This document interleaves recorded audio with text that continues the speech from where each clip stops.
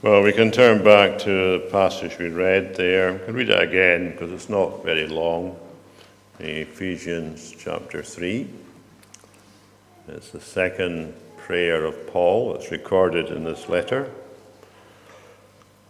And Paul wrote things for various reasons. And I suppose we have to ask ourselves, why did he tell us this prayer? And I suppose one answer to that is he's giving himself as a model for praying. Because he does say several times in his letters to imitate him. So we can read this prayer. For this reason, I bow my knees before the Father, whom every family in heaven and on earth is named, that according to the riches of his glory, he may grant you to be strengthened with power through his Spirit in your inner being, so that Christ may dwell in your hearts through faith, that you, being rooted and grounded in love, may have strength to comprehend with all the saints what is the breadth and length and height and depth, and to know the love of Christ that surpasses knowledge, that you may be filled with all the fullness of God. Now to him who is able to do far more abundantly than all that we ask or think, according to the power at work within us, to him be glory in the church and in Christ Jesus throughout all generations, forever and ever. Amen.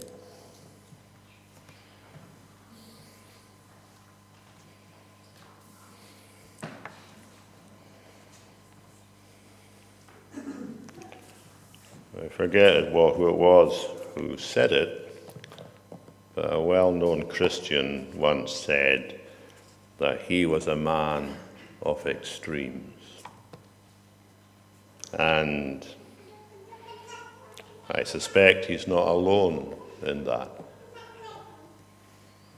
That Christian experience can vary widely. And not just vary widely between Christians, but vary widely in a Christian.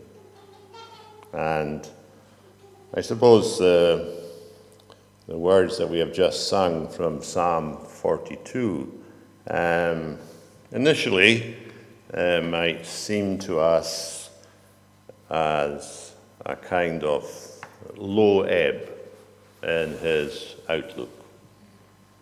As the psalmist there says to God in verse 9, "Why have you forgotten me?" And it's not just his own sense of divine absence, but he also wonders what he can say to those who are saying to him, "Where is this God of yours?" I mean, they may imagine that the evidence for God should be on the outside, that somehow or other he should be able to point to it and say about something external, that's God. That's a sign of God at work. And we may be tempted to think that as well. That the proof that God is around is that he does something externally. But as we shift, as it were, to Paul's prayer, he's concerned about something internally.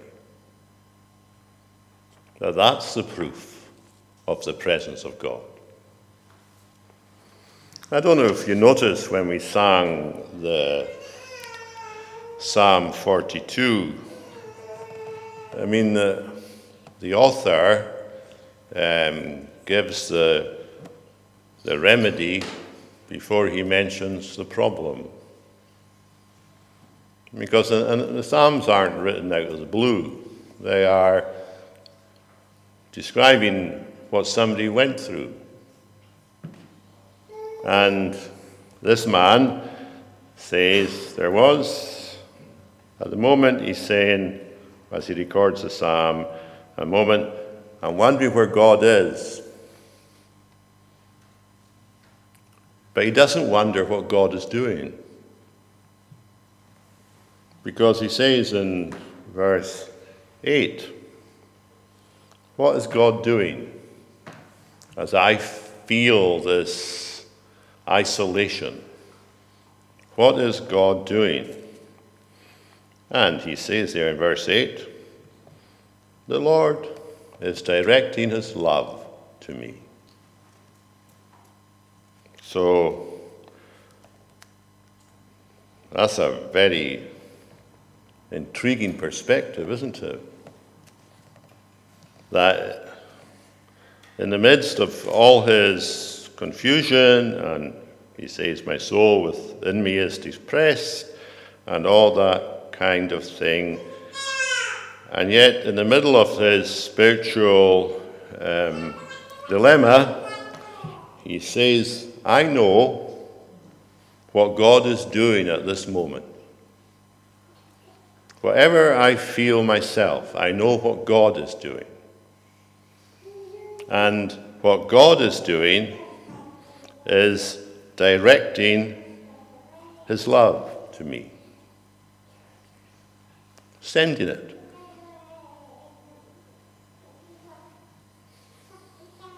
And that, in a sense, is quite a challenge. What's up in heaven at the moment? What is God doing? And how long will he take for him to do it? When God directs his love, how long is it going to take to arrive? Is it going to take half an hour? A day? Who knows? But how long do we think it's going to take for God to send his love?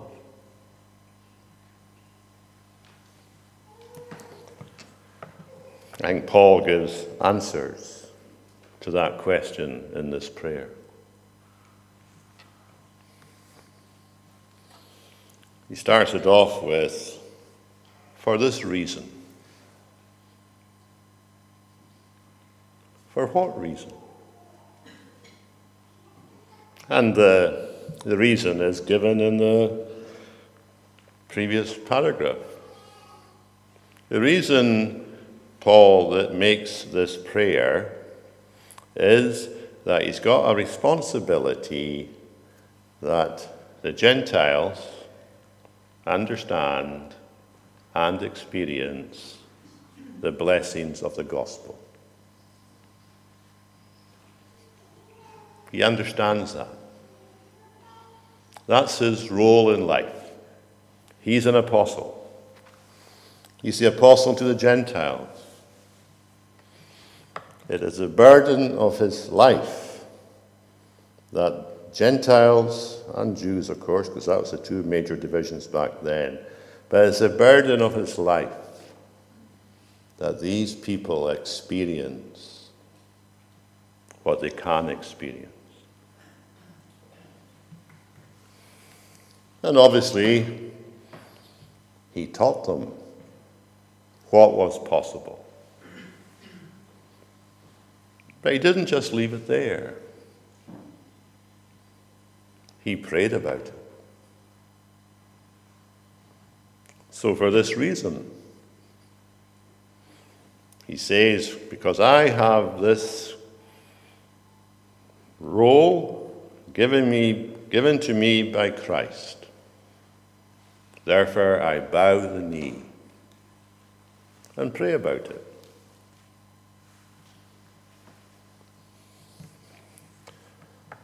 And of course, it's part of his calling, isn't it? Which is a reminder, of course, that he took his calling very seriously.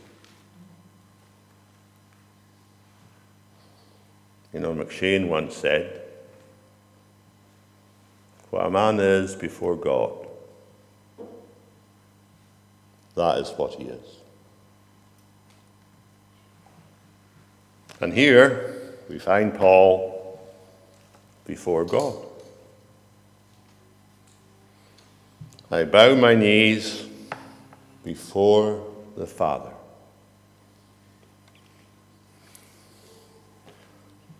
That way of speaking indicates nearness, doesn't it?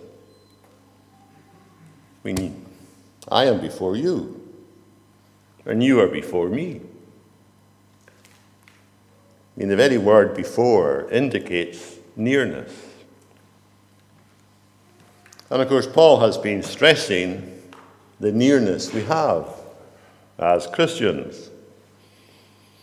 I mean, several times in this letter already, he has pointed out that because of Jesus, we have been given access. And these words, "we have been given access," doesn't mean that we are outside, say at 5 to 5, and we decide to pray at 5 o'clock, so therefore we're given access at 5 o'clock. That's not what it means at all. When it says that we have been given access, we now have a new location in which we live. It's taken from an illustration from the social life of the times, where if you wanted access to an important person, you had to get an intermediary who would take you there. And once he had taken you there, he would leave you there. And we need someone to take us into the presence of God. And that person that takes us in is Jesus. And that's where we are. We don't flit in and out of the presence of God. We are taken from being away from God, and we're brought nigh to God. And this new relationship is permanent.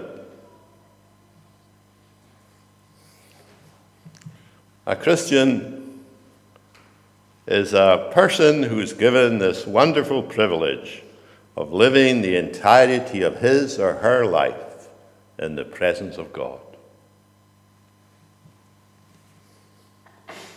And therefore, when we pray, we don't have to find a new location. We pray in the place where Jesus has placed us. And where have we been placed? Before the Father. That is where we are. It's amazing. Extraordinary. We are in the presence of God. But there's a difference, in a sense, of being in the presence of God and of being conscious that we're in the presence of God.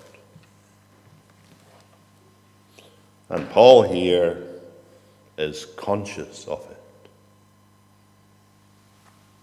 That's where he spends his life, in the presence of God. And one of the things he's got to do in the presence of God is pray. Everything else he does, he also does in the presence of God. But one thing he has to do in the presence of God is pray. And in this prayer, I think he tells us something about a process. How do we, as it were, pray before the Father? And then he tells us about some experiences that can result from that. Some very profound experiences. I don't know what we thought as we read these things that he's praying for. And he's not saying to his readers, his first century readers, he's not saying to them, those of you who are not so spiritual, this is not for you. He doesn't say that, does he? Well, he's writing to all of them. And he's saying to them, I'm praying this for you. And therefore the expectation is that they will experience it. So he describes what it's like in this prayer. And then at the end of it, he's got a doxology. And the doxology is not detached from the prayer. The doxology is connected to the prayer. So we'll just think of these three things. The process. What's involved in praying before the Father? I think Paul mentions three things. As we noticed on another occasion, when Paul speaks about the persons of the Trinity, he likes to say something about them. He just doesn't mention them by name, as it were, but he says something about them. And as he's before the Father here, he thinks of the Father as the one from whom every family in heaven and earth is named. There's a translation issue in that clause, and it's the word every. Because the same word can also be translated whole. And if it's translated whole, it would be from whom the whole family in heaven and earth is named, which is how the other versions translate it. It can mean either every, or it can mean whole. So when there's options, the only way to work out the answer is to look at the context.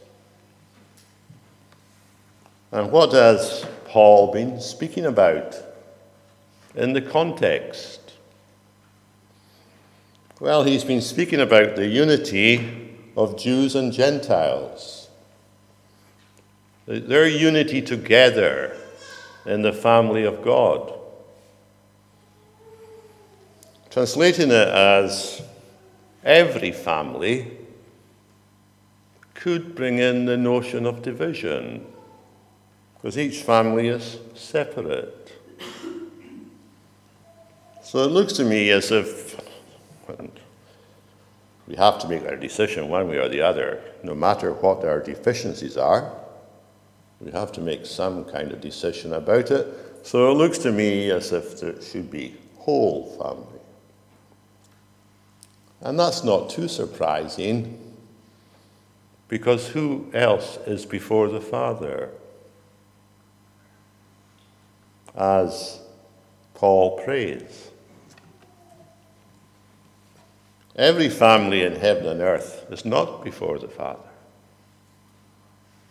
But the whole family of believers is before the Father. So I think that's the first stage in the process.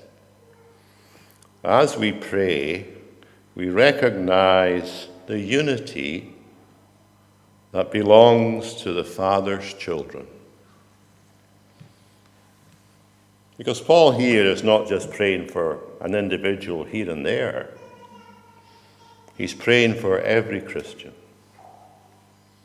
that they would know the blessings that he's praying for.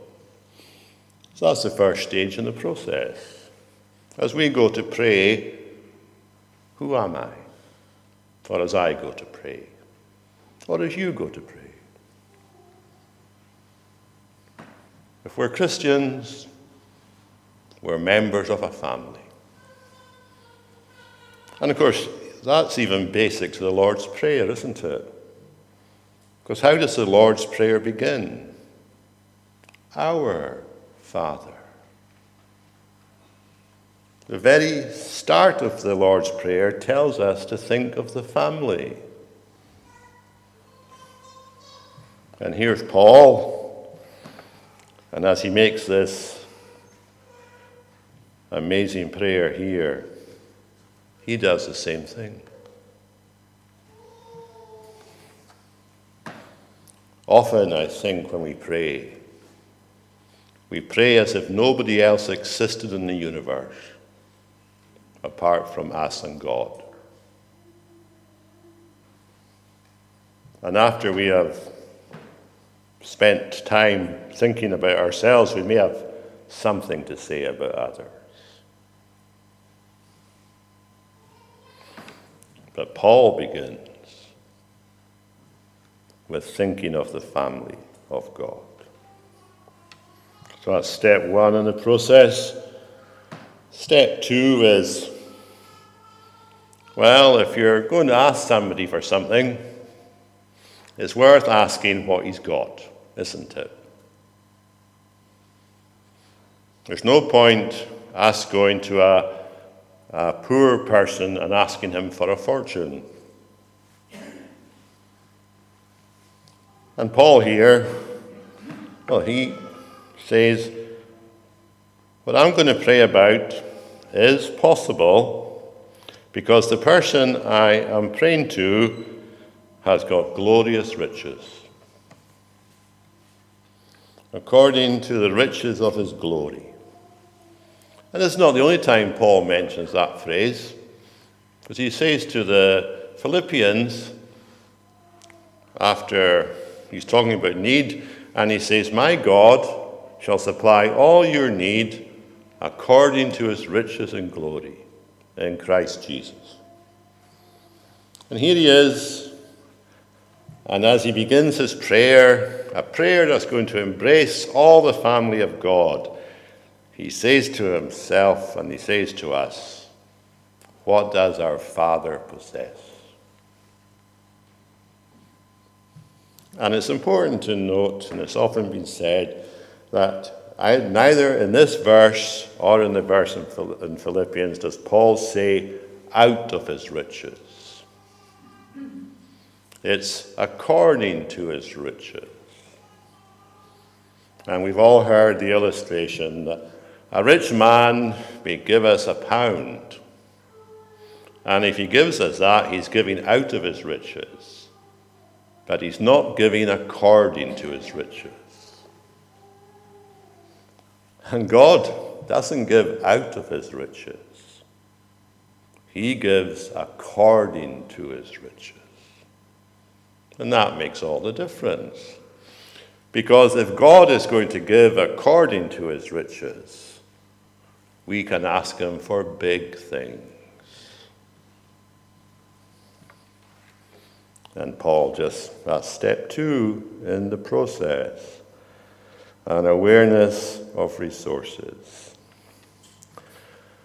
And step three is that Paul realizes that it will all be given for nothing. Because he says that there, that he may grant you. Well, who pays for a grant? The God of heaven, who's got infinite resources.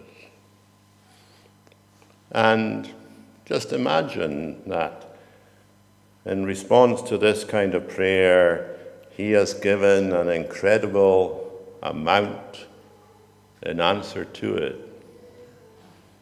Rather amazingly, his resources are still the same because they're infinite. They cannot be reduced. It's impossible. God can give for the whole of eternity.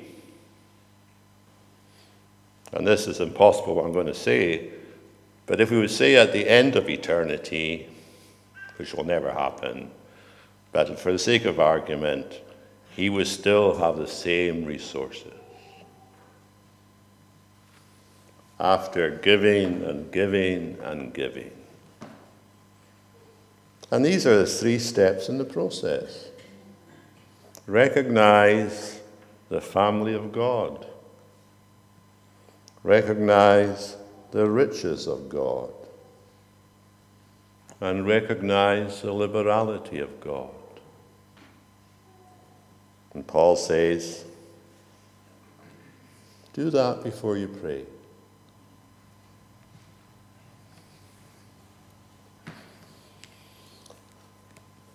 So what does he pray for? That leads us to the second thing. What is Paul expecting? Now, I suppose there's many ways of dealing with this particular aspect of things, but I want us to think about it by asking 5 questions. And question number 1 is this. What is meant by Christ dwelling in your heart? Because that's the first thing that's highlighted in verse 7. I'll come back to verse 6 in a minute. But when he says that Christ may dwell in your heart through faith, what does it mean for Christ to dwell in your heart? Does that not happen at conversion? By the time Paul has written this, there's been a long time since he's been to Ephesus. And he was there when most of the ones that he's writing to, they were converted. And on that occasion, Christ came to dwell in their hearts through faith. So what is he praying for here when he says again that Christ may dwell in your hearts through faith? Does that mean that somewhere in between, Christ has stopped dwelling in their hearts? Of course, the answer to that question is, of course not. It's a continuation. He's praying for, isn't it? But I think he's praying for more than a continuation. He's praying for a deepening, for an increasing awareness of what it means to have Jesus in our hearts. I mean, how is Jesus in our hearts anyway? We know that he's up in heaven. I mean, as far as his person is concerned, his humanity, he has never left heaven since he ascended. So how does he dwell in our hearts? Well, we know the answer to that question. He dwells in our hearts by the Holy Spirit. The Holy Spirit could be in our hearts in lots of different ways. But Jesus specified in the upper room that when the Holy Spirit came, he would come as the Spirit of Christ. He would come as the other comforter, and as we know, the word other means another of the same kind. So it would be just like having Jesus with us. Except, as he said to these disciples, it won't be with you in the sense of being sitting on a chair beside you, as he was at that time. He'll be in you. So the Holy Spirit in our hearts functions as the Spirit of Christ. And he will do there what Jesus would have done if he was here in person. So it's amazing to have Christ in our hearts, isn't it? What an extraordinary privilege to walk around with the exalted Savior that close to us.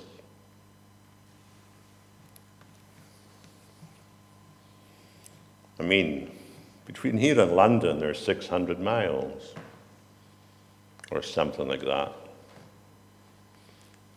How great is the distance between our hearts and heaven?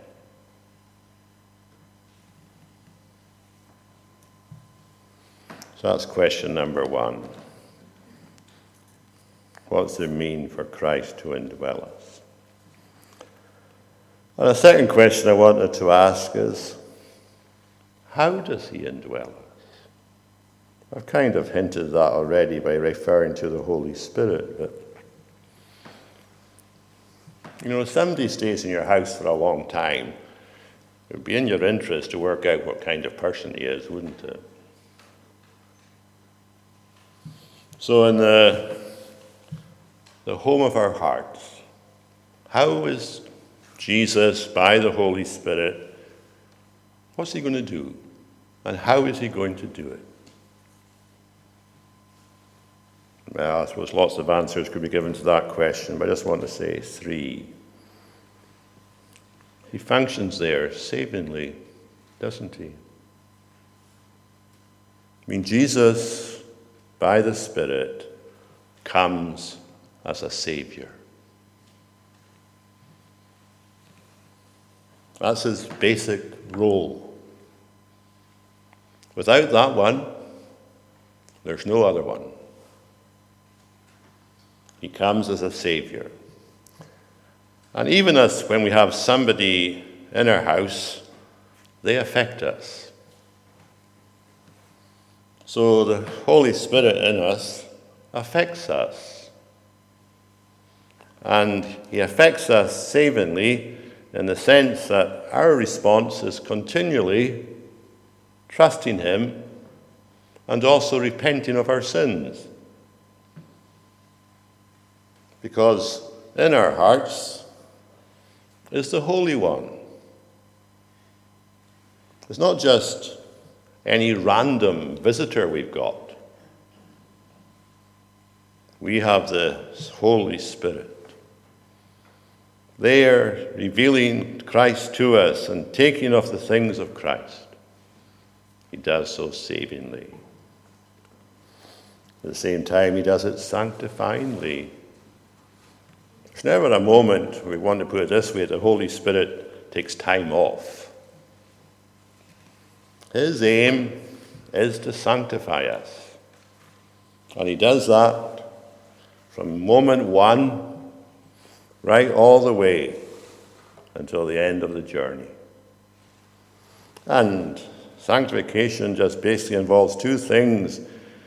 He enables us to deal with our sins, and we deal with that by taking them to God, confessing them, and mortifying our sins. And at the same time, he makes us like Jesus. And each one is the proof of the other. The proof that we're slaying our sins is that we're becoming like Jesus. Not that he ever did that, but in our sinful hearts, slaying of our sins and conformity to Christ goes together. We can't have one without the other. And that's sanctification. And that's taking place by the indwelling Christ. And he also does it very sweetly. I mean, you could have some people in your house and you actually wish they'd never come in. But that never happens with Jesus. His presence is so sweet. The whole atmosphere is just different. Wherever he comes, wherever he goes to, he is only to come from heaven. So the atmosphere of heaven comes with him. And in our hearts there comes this sense of peace, of warmth, of comfort. That's how he does it. And surely we say about that is that we are glad to have such a resident in our hearts. And Paul is praying for that Christ may dwell in your heart, and in our hearts have that effect.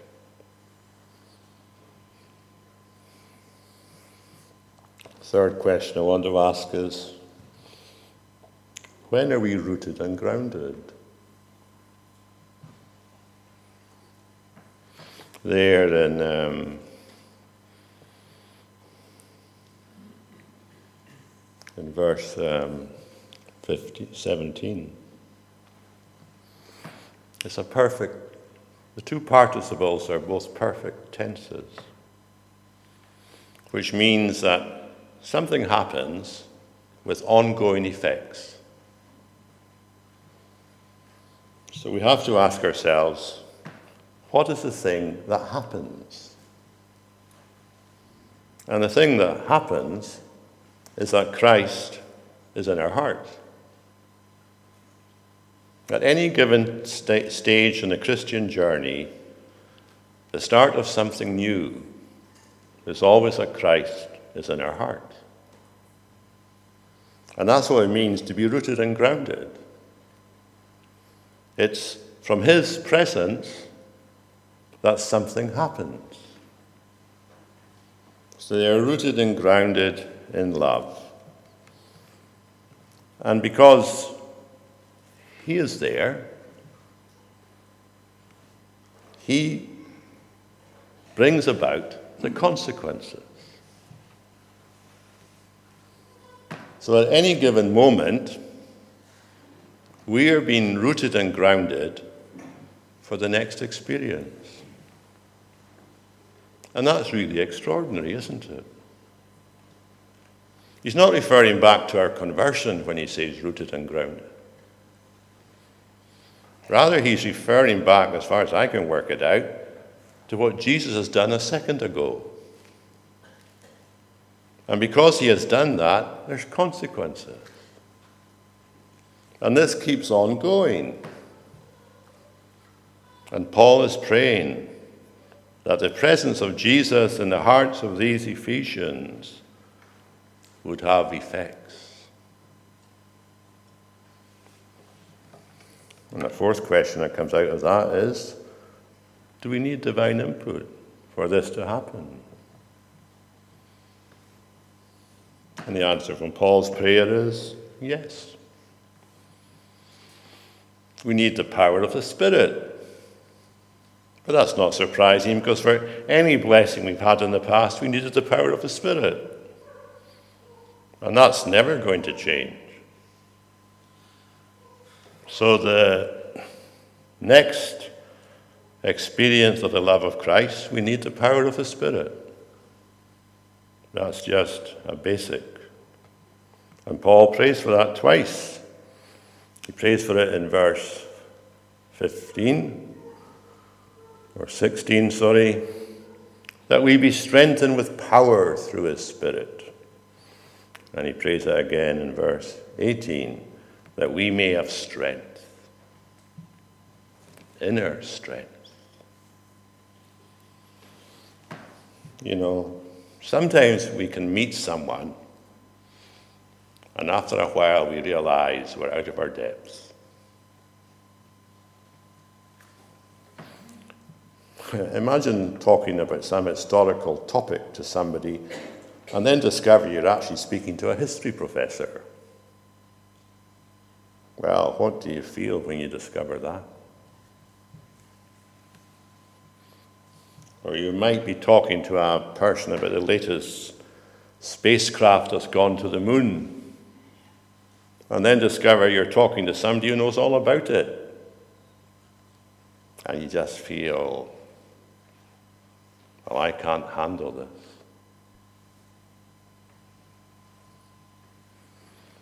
What's it like to meet Jesus? I mean, think of his glory. What's it like to meet him? Can we do it out of yesterday's experiences? However great yesterday's experiences might have been, how do they help me today?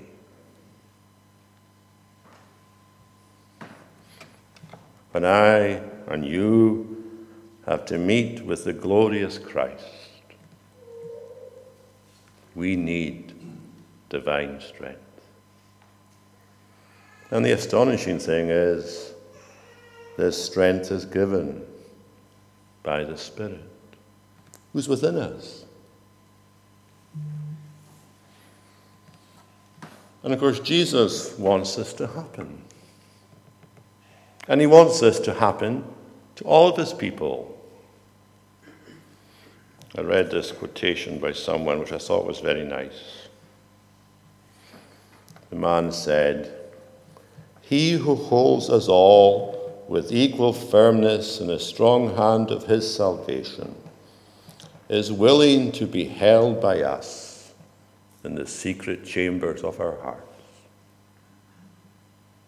I mean, that's interesting, isn't it? Two grips, as it were. Christ's grip on us and our grip on him. He who holds us all with equal firmness in the strong hand of his salvation is willing to be held by us in the secret chambers of our hearts. And I have to ask myself after reading that, how strong is my grip of Christ?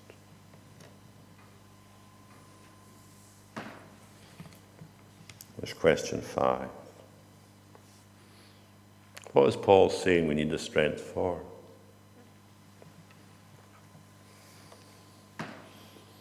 Well, he says it's something simultaneous because we comprehend it with all the saints. How many of them are there? And he also says it's something stupendous because length, breadth, length, height, and depth. What is that? Well, I think he's telling us that it's stupendous. That it doesn't matter what direction you go in, Christ is there. And it doesn't matter where you go, he's everywhere. I mean, that must be what length and breadth and depth and height means. That into this space, for lack of a better word, that Paul has got in mind, Christ is everywhere. And of course, if he is everywhere, there's no space for anything else. So Paul is praying something incredible. And he calls it love that surpasses knowledge. Whose knowledge? I don't know if this helps or not. We finish in a minute, but I was thinking of something I've never done, but that is attended, say, a physics class by a university professor. And you sit and you absorb everything he said, and you think you've got some knowledge. And you step out of the room and meet Einstein.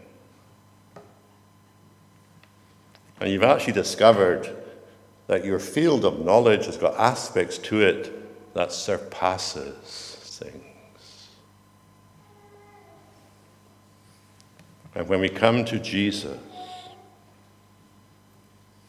there's never going to be a time where we can say, I know it all.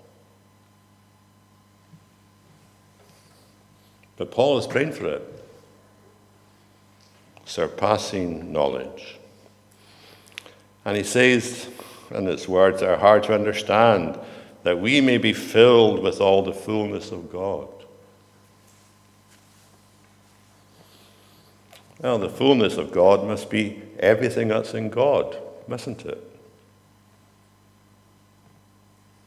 And when the Holy Spirit comes into our hearts as the Spirit of Christ, which part of his deity does he leave behind? I mean, it's extraordinary, isn't it? There's, within the hearts of believers, dwells the infinite God. And that infinite God is revealed to us, even although we can't see him, by Jesus Christ. And we might think all this is beyond us. But it's not. Everything in God is available for all of his people. And that's going to be the story of life in this world and life in the world to come.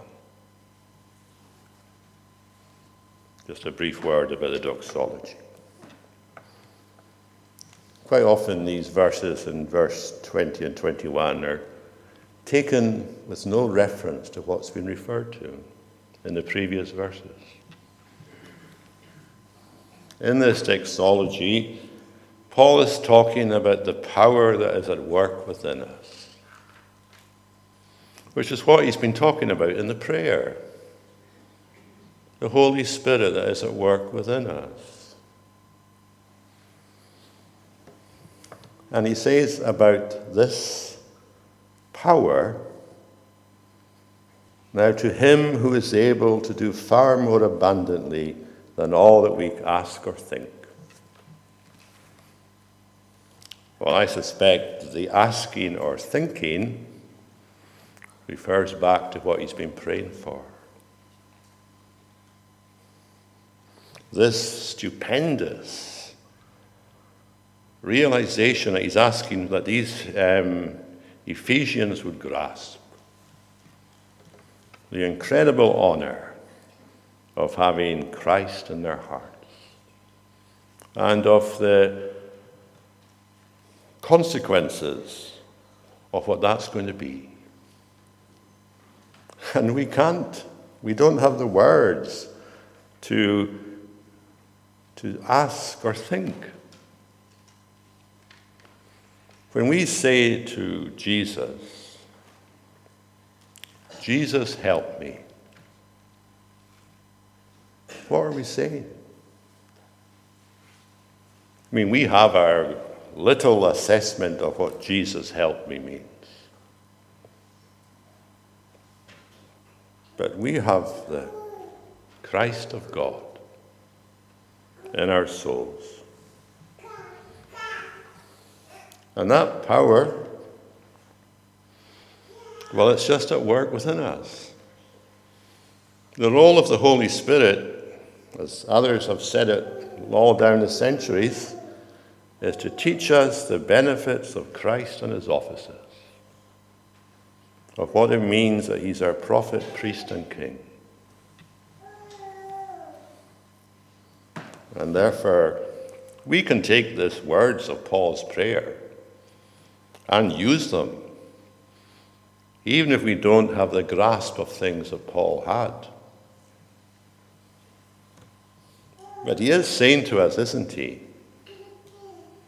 Here's how you can pray. And if we were to pray like this, I suspect our minds would be expanded. And we would start to grasp something of what's there at the end of the doxology. That to him be glory in the church.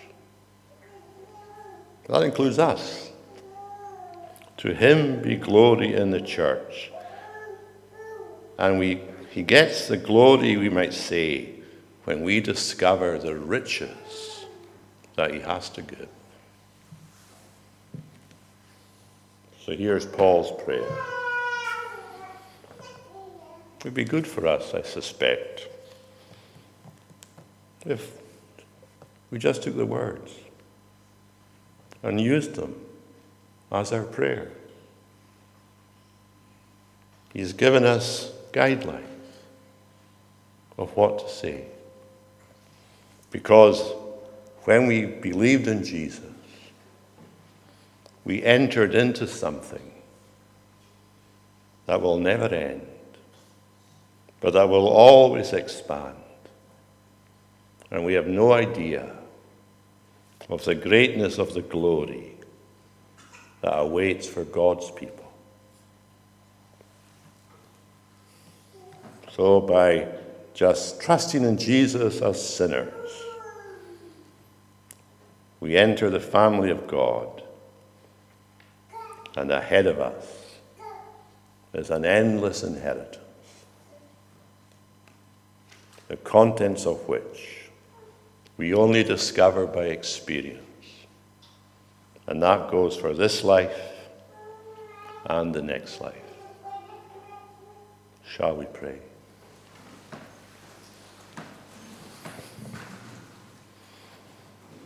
Lord, we know that Paul's prayer was very personal for him. But we also know that in a sense his prayer has become public. That you, by the Holy Spirit, have placed it in your word. And it's not placed there merely for us to look at the great apostle and say what an amazing man of prayer he was. But surely it is there for us to imitate him, no matter how far short we come, and to even take the same thoughts as he had, and just see if we can have the same discoveries that he had. So help us, Lord, to learn from this prayer and to utilize it. So remember us, we pray, for your own name's sake. Amen.